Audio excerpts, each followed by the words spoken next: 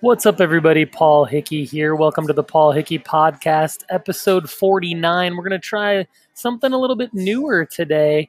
I've been doing a data-driven daily tip video version for YouTube, Facebook, LinkedIn, and Instagram, and now IGTV. And what I want to do is I want to take the audio and see if it works as a podcast. So what we're going to do is we're going to take data-driven daily tip number 171, where I talk about Google My Business, and we're going to experiment a little bit and see if this works as a podcast. Any feedback is welcome. Email me at paul@datadriven.design. Thanks so much for listening. Hopefully this is useful information for you. Have a great day.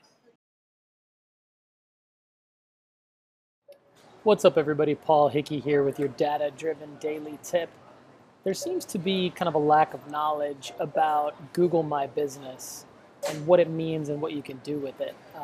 If you ever make a search on Google from any device, you'll see that the results are starting to show up at the top of your mobile device or on the top and the side of your desktop device, what's called a business listing, a local business listing. This can actually be verified and managed by the owner of the business. It's called Google My Business, and it's one of the lowest hanging fruits as it relates to improving your search engine optimization.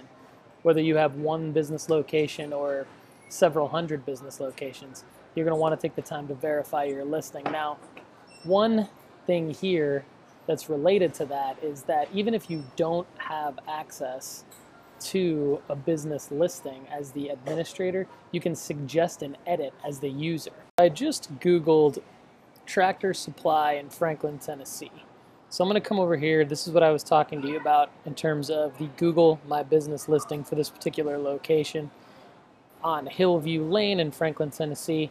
It's got hours of operation, phone number. Now, the business owner or the franchisee of this particular location may notice that something is off here. Now, if they don't have access to be as an admin to this business location, there's a couple different things that they can do. Verify the listing, which we've talked a lot about on the blog at dataoveropinions.com, or you can suggest an edit. Now, anybody can suggest an edit to this business location, and you can say, well, actually, I was there on a Sunday and they were open until 8 p.m. So I want to let Google know that. And you can, or maybe they're open 24 hours now and the business owner hasn't updated that information. You can send it as a user. I'm going to cancel it because I don't want to make the change to Google. You can also call it a home improvement store instead of a pet supply store, which might be better. There's a bunch of different things that you can do in terms of editing somebody else's business listing. Now, this is very interesting. I'm going to show you what this kind of looks like here. So you could suggest an edit to a name. So here's a suggested edit to a name of a business. Once you suggest an edit, you get a notification. Thank you for improving Google Maps. You get an email from Google, and it's interesting because you can see that your edit is being reviewed.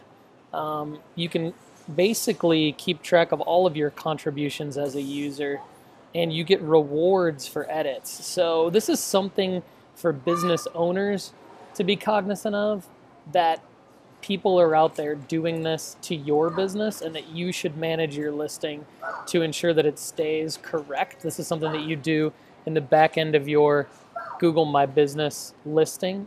So here's the back end of Data-Driven Design's Google My Business dashboard. You can basically manage all of the info. So if a user submits something about your business that isn't accurate, you can edit it back in here as the admin.